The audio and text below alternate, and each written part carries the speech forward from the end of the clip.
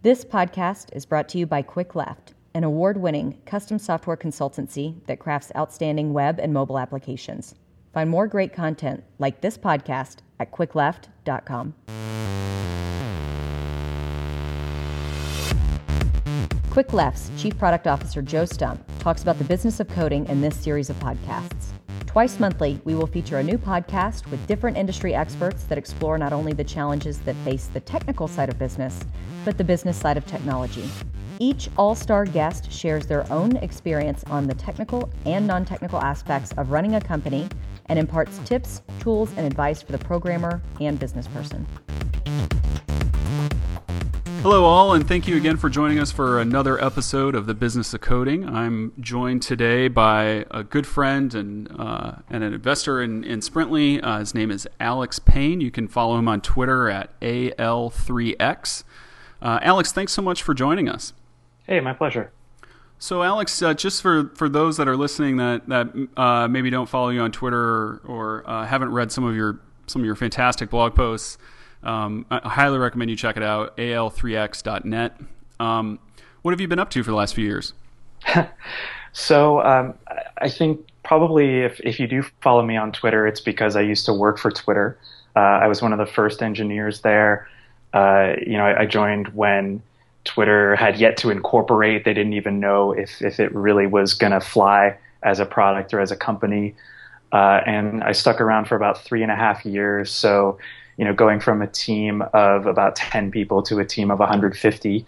And while there, helped form their developer platform division of the company and worked on some backend infrastructure and that kind of thing. I left to co-found Simple, which you may have heard of as Bank Simple. It is a consumer-friendly online banking service. The company is based in Portland, Oregon. And they just recently were acquired by BBVA, a very large Spanish-based international bank. But Simple gets to remain, this kind of nice independent business unit and stay in Portland and keep, kind of fighting the good fight to, basically be a bank that people can trust with really good technology and really good customer service. So I'm happy with how that's gone.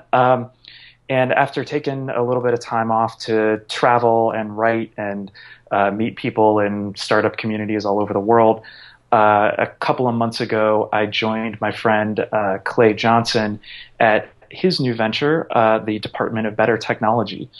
So we are working on better software for government, from basic things like better online forms, which seems like a no-brainer problem, but is actually a huge issue for governments all over the world, to things like open civic data, mapping civic resources for citizens. There's just a ton of kind of low-hanging fruit in that world, and that's what we're going after.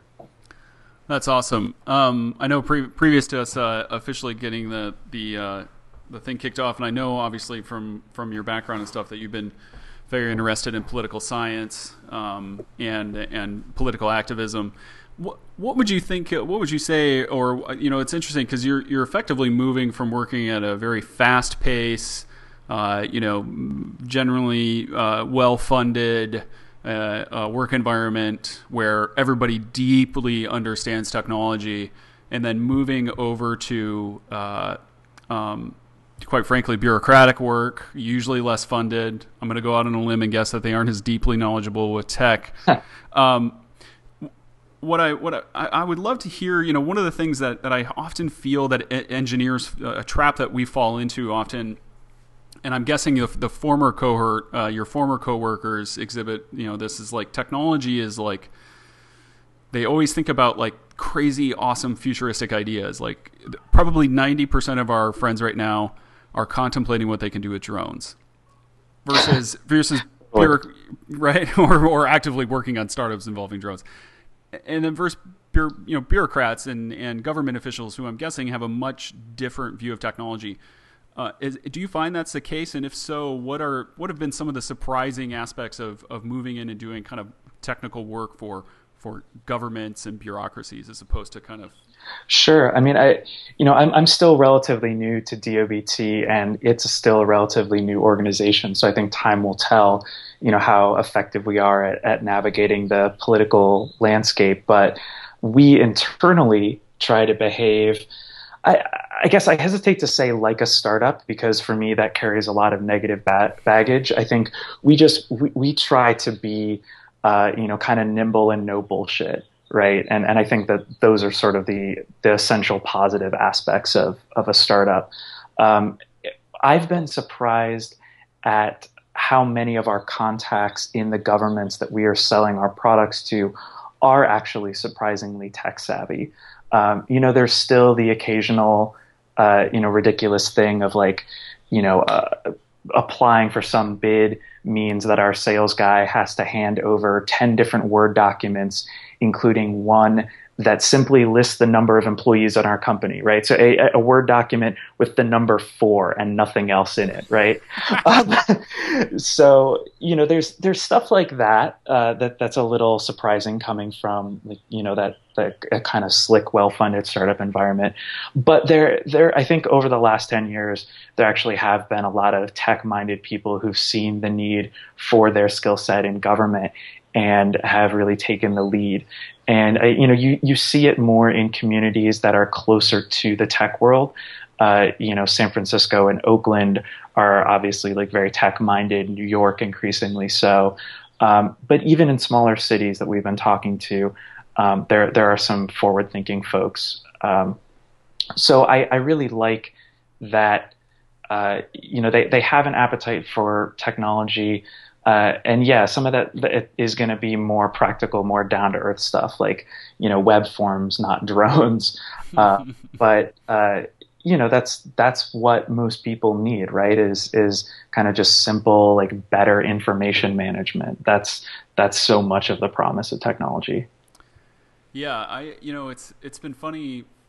There's a whole bunch of things about technology where, and I find that I've really dealt with this moving into more product development, where like you try to come up with these really elegant, engineered, tricky kind of solutions, and unfortunately, like they just, customers or whatever, they just need a big red button, like like you and I would probably be like, that is a garish, ugly thing. But there are a lot of customers that we have where it's like, if you just had a giant button where I could log in and the only UI was download all tickets as a CSV, like customers would go wild. Yeah, exactly. And, that's why, of the 4 people in our company, one of the first hires was a really excellent sales guy who's talking to customers all day. And, as much as we hear about, everyone in a startup should be a working engineer and, that's how the best companies are made. I'm not actually convinced of that. I think that having someone whose primary skill is really communication in both directions, going from our company to the customer and the customer back to the company, that's really, really critical. We need to understand what they need and the best way to deliver that to them. Yeah, this has come up a few times. I actually talked with one of your former colleagues at Twitter, Ryan King, on a previous episode, and that was communication came up a lot with him, and it's come up with a number of our other guests. If you could go back and talk to a 16, 17-year-old Alex Payne, I'm guessing some sort of deeper knowledge of communication would be one point you'd give him. Like, you need to learn how to be a better communicator more quickly. But what are some of the other skills that you would tell that young Alex Payne? Like, look, you're going to go into coding. It's, you're going to end up doing some businessy type stuff and just BT dubs. I recommend taking these 3 100 level courses. Yeah. I mean, there's like some portion of business school that if you haven't actually gone to business school, you are kind of forced to learn on the job very quickly. And, I think sort of the Y Combinator school of thought is like, well, that's actually the best way to do it, right? Is you learn through experience, and more or less you get the venture community to like fund your MBA in the form of your first most likely failed startup. So, I definitely learned a fair bit of that stuff at Simple and at previous jobs, just kind of watching bosses and managers deal with the headache of just keeping a company going. Simple stuff like, how to think about payroll and just sort of how to model the cash flow of the business in a very practical way. That's stuff that I think the earlier you understand, even if you want your day-to-day job to just be writing code, the more you understand about how your business functions mechanically, I think the better you understand your work and how to actually provide value and balance providing value with like building long-term interesting technology and building your own career and all the rest of it. It really helps you evaluate potential work opportunities and put them in context. If you go into every interview with this sort of, blind faith that the company that you're working for is going to be well run and financially stable, you're definitely in for a wake-up call. I left school to go work at a little startup, and that startup is still, 10 plus years later, still going strong. And the guy who started it has clearly learned a lot of lessons. But when I showed up, like a few days later, the only other 2 employees were fired. And, it was just like me and the CEO in his office and him stressing out about how he was going to make payroll next month. And for someone who had just like left school and, gotten an apartment and all the rest of it, it was freaky. Right. And it was a very, very harsh lesson in like, asking some more pointed questions during that interview process. Because all I knew when I left school was, I like this guy, I like my coworkers, I like the stuff I'm going to get to work on. This all seems like better than going to class all the time. So that's really funny. You said something in there that really stuck out to me, which is that you seem to imply that there is a difference between delivering value and writing cool code. Could you explain what you meant by that a little bit? One thing that it's taken me a long time to learn, and I think it sort of requires like a level of humility and a sort of ability to set your own interests and biases aside when it comes to technology, is that a lot of the times the code you want to write is not the code that the business needs you to write. And I think particularly younger programmers are so incentivized to learn as many different technologies as they can. And younger programmers who are rising through the ranks quickly are often promoted because they write code fast, right? They're more productive than their peers. But I think what you learn through the course of your career is that, writing really cool code and some brand new technology really quickly isn't necessarily going to result in code that's maintainable, code that's relatively error-free, code that actually like reflects the long-term needs of the business. There's sort of a reason that your older peers in your organization are moving a little bit more slowly, a little bit more deliberately. It's not just that they're over the hill. It's I think that they've kind of learned something about how their work relates to the business. It's not just kind of code for code's sake. Yeah, it's I get into man, I seem to hang out with a bunch of your coworkers, former coworkers at Twitter. But Blaine Cook and I gave this talk one time at a conference about basically like language zealots. And my favorite one is people are always like, they always somehow, some way they tie, and managers do this too, business people do this too, where they tie this. I've seen CEOs do this, and I've definitely seen engineers do this, where they for some reason they're like, my business is failing, which probably means that the product didn't fit where they thought it would in the market. It doesn't mean it's a bad product. It just, maybe they picked the wrong beachhead. There's a million business reasons why that could be wrong, right? And then they'll focus on be like, it's written in PHP and we're self-hosted. If we just moved to the cloud and rewrote everything to Rails, everything would be kosher. Totally. Yeah, I just saw a friend, retweeting, I guess, some manager at PayPal, and he has this tweet saying, we're hiring Node developers. Come, reinvent the future of PayPal. Like, it's all like Node at PayPal now, and it's like, I'm, take what you feel about Node and put it aside. Like, I just sort of don't see what one has to do with the other.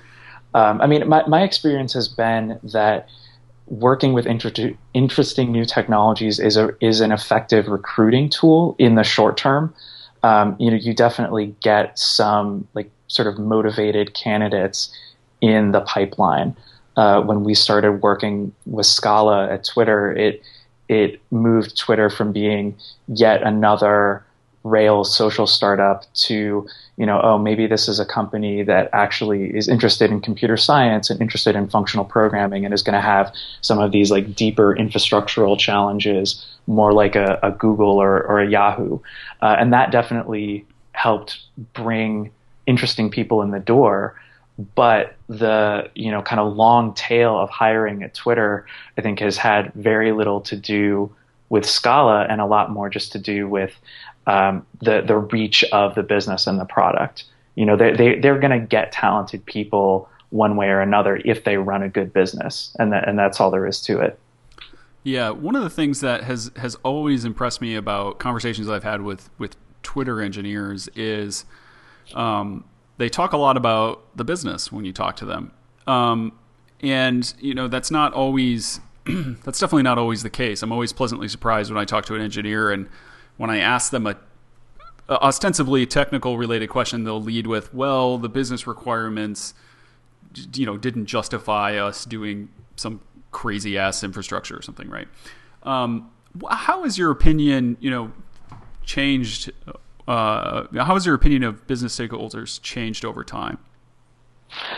I think I used to sort of view them as a threat, and I anecdotally, I think a lot of other engineers sort of start their careers that way, that, the business guys are the people that get in the way of you doing fun work, and they get in the way of, designers, and they get in the way of the customer by putting business goals in front of everything else.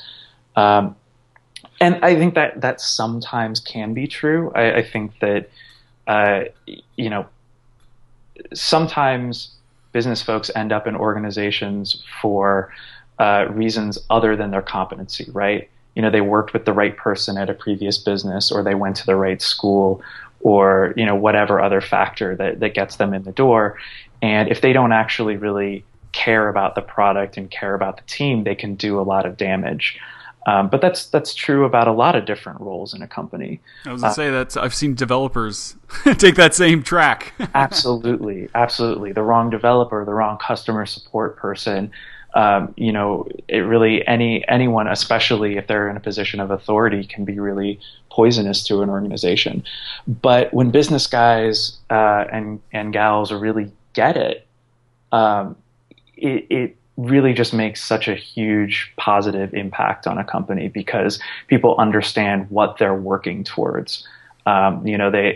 Engineers at the end of a development cycle are like, well, we shipped this thing and here's what it did to revenue, or here's what it did to user retention, and that's why it was worth it.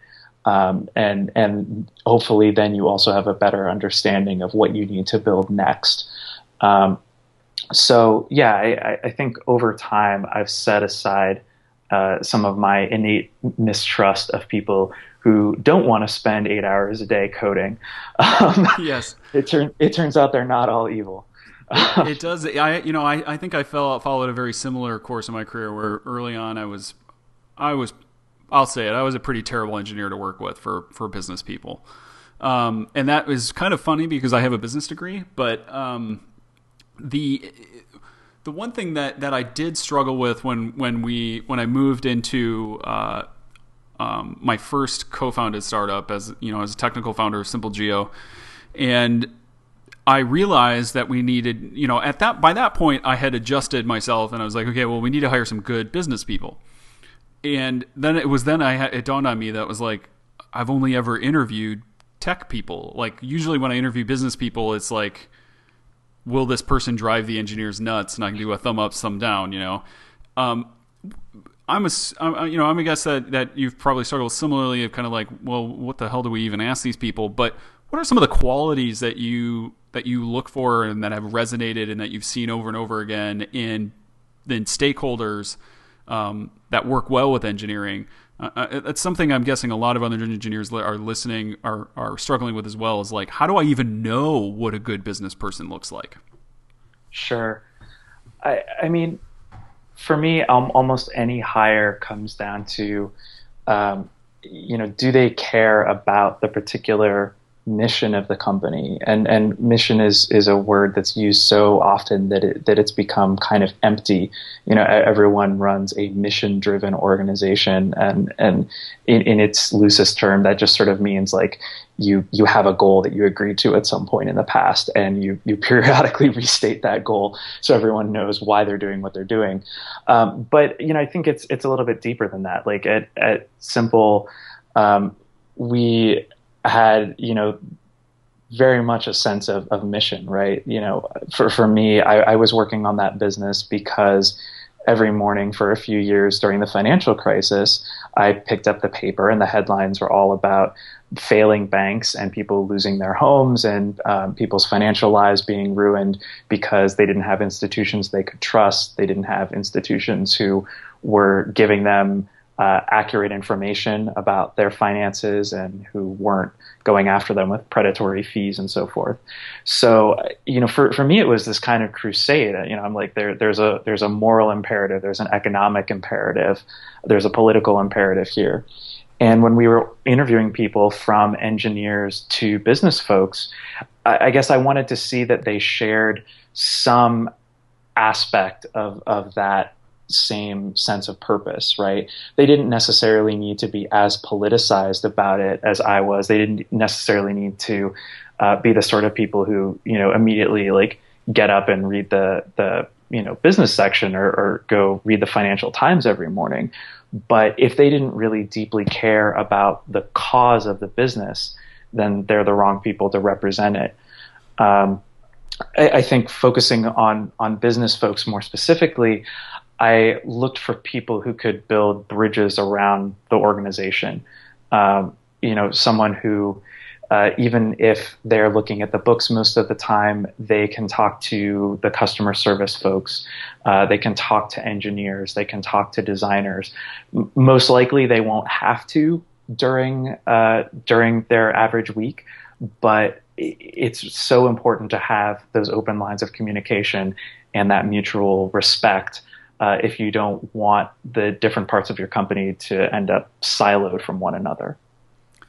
Yeah, I recently tweeted out that one of my new this is my newest interview question that I really like asking developers is, and it gets to this what I would call kind of institutional empathy that you're kind of referring to, where you need to have empathy for the other people that you're working with. Like the number of meetings I've been into where it's like, I'm like, guys, stop. We're all on the same team here, which can be frustrating. Is I asked the developers, if you woke up tomorrow and you had entered a fugue state and you had lost all knowledge of programming, what is the other business group that you would work in within your company and why? And it's a fascinating question to ask developers because a full third of them, their brains explode at the thought of not being a geek, which is funny. Do you prescribe to the notion, since we're kind of on this, do you prescribe to the notion that everybody in the business should know how to code? No, I don't. I'm not a programming education universalist. Universalist. that some of my industry colleagues are. I understand why people hold that opinion, and honestly, not everyone on the planet is ever going to know how to code, but if there are people out there who are making it their life's mission to teach more people how to code, I don't think that's harmful, right? I'm not saying that we should actively discourage people from learning how to code, but no, I think that people have different skill sets. I think that everyone is capable of programming for some definition of programming, but I think that some folks are they seem to be predisposed to be systems thinkers, and programming is a very expressive medium for systems thinking. But there are other people who are systems thinkers, and their system is the law, or their system is finance. And, systems thinking is, I think sort of where a lot of the value comes from in an information economy, and we shouldn't discount systems thinkers who are not fluent in programming. All that said, at Simple, we had all kinds of intra-company training for people who wanted to learn more about programming. We had a bunch of our customer service folks learning how to code. We tried to get some of our finance folks fluent in R so that they were able to do some statistical stuff beyond what was available in Excel. So, there's value there, but I don't think that being dogmatic about it is realistic. I totally agree with you. I had a call with I won't get into the specifics, but there were 2 or 3 CPAs. No, there were 2 CPAs and 3 lawyers on the phone call, and they were explaining a rather complicated kind of financial tool. And I got off the phone and I was like, holy crap. If you don't think that accountants and lawyers are hackers too, like you're working with poor accountants and poor lawyers. Totally. It's kind of mind-blowing what they can do. And our CEO actually got his MBA in finance, and he does things in Excel that absolutely qualify as coding. And I think some programmers discount, like what you said, the systems thinking. That really resonates with me. Yeah, I think there's a sort of arrogance about the supremacy of programming that comes from so much of our culture at large being focused on the wealth that's generated by the technology industry. And that's trickled down to even kind of media and cultural analysts like Douglas Rushkoff, who recently published this book on, like program or be programmed. And I think that that's just sort of like blindingly naive. The people at the top of the pyramid are not programmers. Maybe they're folks like, Sergey Brin or whatever, who at one point was a programmer. But the people that you are working for directly or indirectly are not programmers, and they don't need to be programmers because they can hire you, right? Like they are systems thinkers who are looking at the economy as a whole. Their chessboard is not code. It's, business units, mergers and acquisitions, all the rest of it. Those are the, you'll have to edit this out. No worries. We can edit that down. Whatever. Whatever. We'll figure it out. Do you want to just start over from a certain point in the answer, or do you want us just to go? Just move on. What's that? Let's just move on. All right, we'll just move on. Let's see here. One of the things that I wanted to poke your brain about a little bit is, we both have founded a company or two, and we've both invested in a few companies. One of the things that Manu Kumar, he's a proprietor of K9 Ventures, a boutique venture fund in the Bay Area. I've always appreciated Manu because he has this set of, he's also, by the way, a former engineer, which won't come as a shock when I tell you this. He has a set of 6 or 7 objective filters where he just basically says, look, this is how I invest. If you're not a yes or a correct answer on all 7 of these, no harm, no foul. I love you. I hope you do well. I just won't invest. Do you have similar kind of red flags? Yeah, absolutely. I've tried to keep the few angel investments that I've made pretty kind of close to what I know. And I feel like what I know best at this point is tools for other developers. So if you look at the companies that I've invested in, they're almost all of that in one shape or another. From your thing, Sprintly, which definitely makes the lives of developers and anyone else building a product a little bit easier, to my most recent investment in Human API, who are building a really nice set of APIs and a sort of broader platform around a lot of health data. So, while I'm not by any means an expert in the healthcare industry, I do feel like I was able to evaluate that business on the criteria of, do they know how to build an API that people are excited about using? And when they were, telling me that they had a potential customer who had already completed an integration with their API before they even got on their first sales call, that's really part of what hooked me about that company. I know from experience that if a developer platform is that self-serve and easy to use, that's usually a mark of future success. Gotcha. When technical founders come to you with their fancy shiny new idea, what are the things that you're like? There have been a lot of times in my career, particularly as after I broke the 3.0 barrier, where younger kind of engineers and entrepreneurs come to me and you're just like, "Oh, Padawan, what are you doing?" I would love to hear a few stories. I have a couple, but I'd love to hear a few of yours. I tend to sort of head a lot of that stuff off at the pass. I'm not really interested in making more than 2, maybe 3 investments a year. So, it's not like I'm being hit up constantly, but, thanks to AngelList and that sort of thing, it's definitely easier for companies to get in touch with investors than it ever has been before, which I think is a good thing. I get hit up with a lot of social stuff, and I say no to that, not necessarily because I think that those are bad businesses, but just because I'm sort of personally burned out on it, and I don't think anyone needs a burned out investor on their team. I don't think that's going to help. I don't know. I guess I've seen people bring up all kinds of different ways of like appealing to developers, building developer communities, hiring developers, training developers in all these kind of like quick fix, superficial ways. And I think,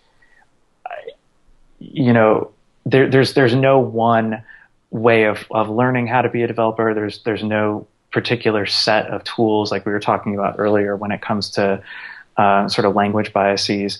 There's no magic solution for solving the problem of building products and businesses that require a lot of coding. It's hard work. It takes a number of years to become even sort of facile at it, and even longer to actually become really good at it. So yeah, I guess because I've broadcast an interest in developer-facing technologies, that's the thing that I see a lot and kind of roll my eyes over, are these kind of like, oh, well, we've invented this framework that'll make people 20 times more productive, or we think that if everyone joins this particular developer community, that, will be the next GitHub, and this is where all the interesting ideas in programming are going to come from, or that sort of thing. And I just don't buy it. Yeah, the one that always causes me to slap my forehead is I'll have people come to me and they'll be like, I'm going to go out and I'm going to raise $1.5 million in my seed round. And you're like, okay, why? And seems like a reasonable question. And the most common answer is, well, that's what so-and-so raised.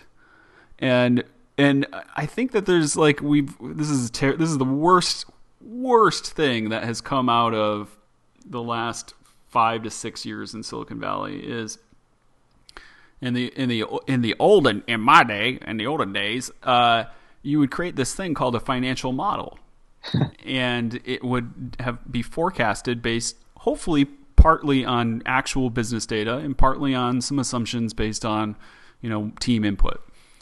And then, you would say, well, at some point the revenue growth and the cost lines crisscross. And what you raised was like supposed to get you to that crisscross point. Yep.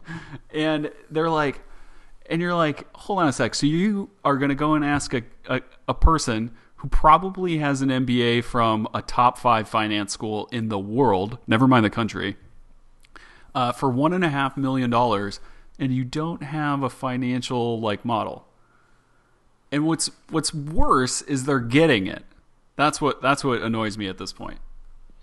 Well, I think the market for acqui-hires, these early stage acquisitions of teams by larger companies for their talent, has justified that type of voodoo startup financial modeling. You kind of don't need to get to the crisscross point anymore. You just sort of need to stay visible and manipulate the press cycle and long enough so that someone is worried about you as a potential threat and ostensibly sort of buys you for the talent or buys you for the technology that you've built. Although I'm even more skeptical of that because I don't see how most teams can produce technology of significant value inside of 18 to 24 months or whatever the usual life cycle is for those acqui-hires. So I get why people are doing it, right? The market has clearly demonstrated that there are rewards out there if you can play that game. But I don't know. I would be freaked out about trying to plan a business down that road. That seems like a huge gamble to me. And I don't know. I would just think it would be kind of demoralizing and kind of like, I don't know what sort of people you'd end up working with if your message to potential hires was, hey, let's build this thing and flip it in 18 months. It just seems sort of mercenary to me. I've been really happy working on teams with people who are really passionate about the thing that they're building and who, sure, they would like to make some money. They'd like to have more financial independence. Who wouldn't? But the reason they get up and come to work every day is they take some pride in what their business is actually doing and the role it plays in their community, not just the financial opportunity. Yeah, it's interesting that you brought up kind of the acqui-hire cycle and stuff. I honestly look at the acqui-hire stuff as a pump and dump scheme. That's really what it kind of feels like. But the one thing that I've found with the raising money and how it relates to how much people care about the product, because there are a lot of entrepreneurs that are out there, and I feel like the more I talk to people, and particularly my younger friends that are starting to think about starting their own companies in San Francisco, is they're not really they're looking for a problem to work on, but they're generally not working on a problem that they're very intimately attached to. And one of the things that I think this is kind of I forgot where I was going to go with that. Let's scratch that. We'll edit that one out. Okay. 2 brain farts make a right, I think. Sure. All right. We've got 5 minutes left. Is there anything that we've talked about that you'd like to revisit or do another question on or chat about? What are some things that should we give people a really big warning? Oh, I remember where I was going with that, which is basically that as soon as you raise money, you basically have destroyed your product because there's really only a few options. One is that it gets acquired and shut down. One, it gets acquired and then shut down at some point afterwards by the company in question that has bought it, or it gets shut down just outright. Sure. All right. Yeah. I'm going to ask that in a formal question, and then maybe we can edit over my fumbling one. Go for it. So Alex, you bring up a good point around kind of raising funds, and one of the things that I tell entrepreneurs that think about raising funds is I always ask them the question like, how much do you care about this thing, whatever the heck they're building, and you get varying degrees of answers on that, which I find interesting in its own right. But I have a thesis that basically, as soon as you've raised money, you've signed the death warrant for that product. And what I mean by that is if you look at even the positive outcomes, but if you look at the total distribution of outcomes, the outcomes are 95% of the time or more, the company folds entirely. And that usually results in the product being shut down or destroyed. 2 is there's an acqui-hire. Implied in that is that the product is shut down. 3 is that you do actually get acquired. But at that point, the company either, put somebody else in charge of the business unit, or the founders cash out and they leave, and therefore, you don't have this like institutional leader, and then eventually the product gets shut down. Do you agree with that? Like, or do you think that there is like a careness factor, that if you care above X level, you probably shouldn't even consider venture financing? Yeah, potentially. I think there are certain things, there are certain types of business problems that are going to be very, very hard to go after without a big war chest. And for almost all entrepreneurs, that means having to look at venture funding. So, there's just some cases where you can't avoid it. But yeah, I think that the more you love your product and value your autonomy, your ability to make decisions about the future of that product, then having fewer cooks in the kitchen is probably a good idea. And in my experience, VCs can be some pretty bossy cooks. But I think it's a trade-off of how we view the startup market, right? Like, one view is that startups are this sort of lab, or this big like evolutionary battlefield where we're trying to see what ideas sink or swim, and that means that products are going to die, and they're usually going to die relatively young. And some people would argue that there's like broader economic value in that evolutionary process. I'm a little bit skeptical of that. I'm a little skeptical of where a lot of the value is actually going. I think a lot of it is being captured by the investor class and really doesn't make it to the public in the form of either better technologies or investment opportunities that are open to the public. So I think that is a little bit insidious. We also hear a lot about how cheap and easy it is to start companies these days. Well, the flip side of that is that a lot of those companies are trivial. So there was just an article in the New York Times about how much money is being dumped into pre-profit startups that do seem like they have a real future, companies like Airbnb. So I don't know how you square those two statements up. It's really cheap and easy to start companies, but the ones that are going to stick around require $150, $200 million in private equity financing to, make it.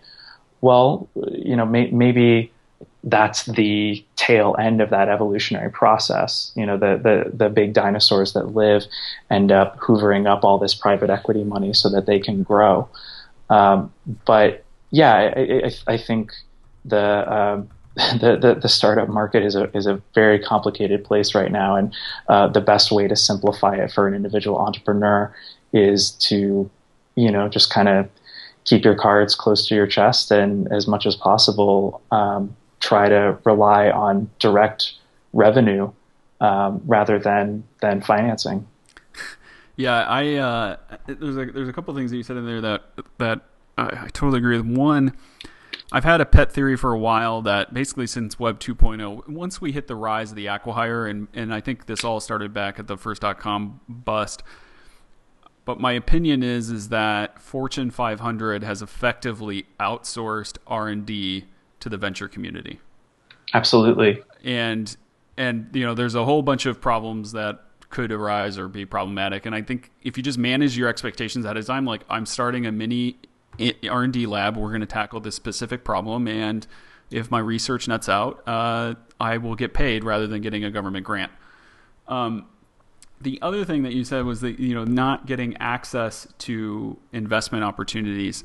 One of the things that has been totally mind-blowing to me, and this has probably been a double whammy for you, given that you worked at Simple and have done investment and raised funding. But once I became a founder, you start hanging out with people that have a lot of money. It's just by nature. Almost all of these investors that you work with are partners are multimillionaires, if not the occasional billionaire.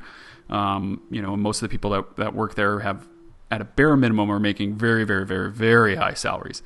And what came as a total system shock to me was the realization that the financial tools available to that class of citizens, like, they're not even playing on the same ball field. It's like, it's not even the same game. No, it's not. And, inside of Simple, our founders and folks were going to bank industry conferences, and in those sort of semi-private forums, you would hear the executives of huge global banks basically say, we don't want to be in the business of having regular consumer customers anymore. It's just not worth it, right? The profit margins just aren't there. It's the biggest banks in the world, they just want HNIs. They want those high net worth individuals because that's where the money is. So it's scary, right? There's a kind of economic disenfranchisement that takes place when so much wealth is in the hands of so few people. And even though in the tech industry we see ourselves as sort of immune from larger economic downturns, and we're the people who make $100,000 salaries right out of school and all that kind of stuff.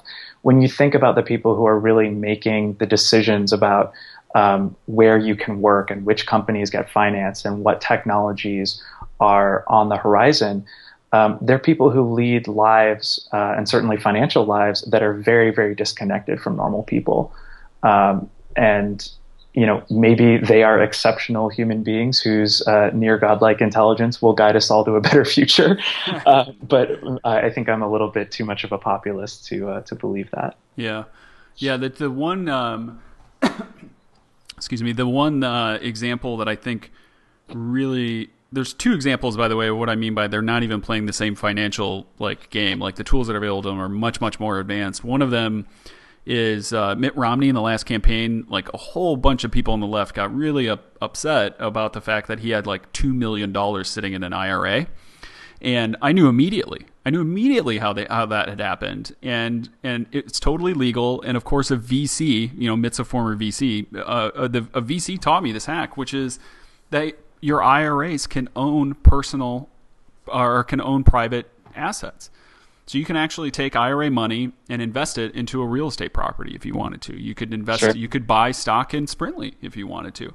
But the caveat here, and this is where the unplaying field comes from, is most companies, for instance, I asked E-Trade, I was like, this sounds awesome. I want to buy a rental property with my IRA because cash flow and returns, so rent on an IRA-owned rental property comes in as return on investment. So it doesn't count towards your 17 or whatever limit a year. And they were like, sorry, you have to have $250,000 or more in total assets with us. So a lot of you can't even unlock those things. So even the funny thing is those engineers that are making $100K a year, it would probably be a decade or more saving at the top tilt working at Google before they could even unlock that tool. Yeah. I mean, tech workers are certainly a very advantaged and privileged group of workers, but they're still workers. They're still labor. And right now, our economy and our political system is not about reflecting the interests of labor. It's about reflecting the interests of the owners of capital. Yeah. And if you as a participant in that system want to change it, it's partly political action, but I think it's also thinking about where you work and what the value of that organization is, and how you can work with like-minded people to make some positive changes there. Well, on that note, we're a few minutes over our time with Alex. Alex, I really want to say thanks for joining us. And thanks for spending some time with us. Thank you. Are you a senior software engineer looking for a lifestyle upgrade? Help us craft outstanding web and mobile applications. Quick Left, an award-winning consultancy, is hiring skilled software engineers in beautiful Boulder, Denver, Portland, and San Francisco. Apply today and craft impactful software products with us. Visit quickleft.com/careers to start your next journey.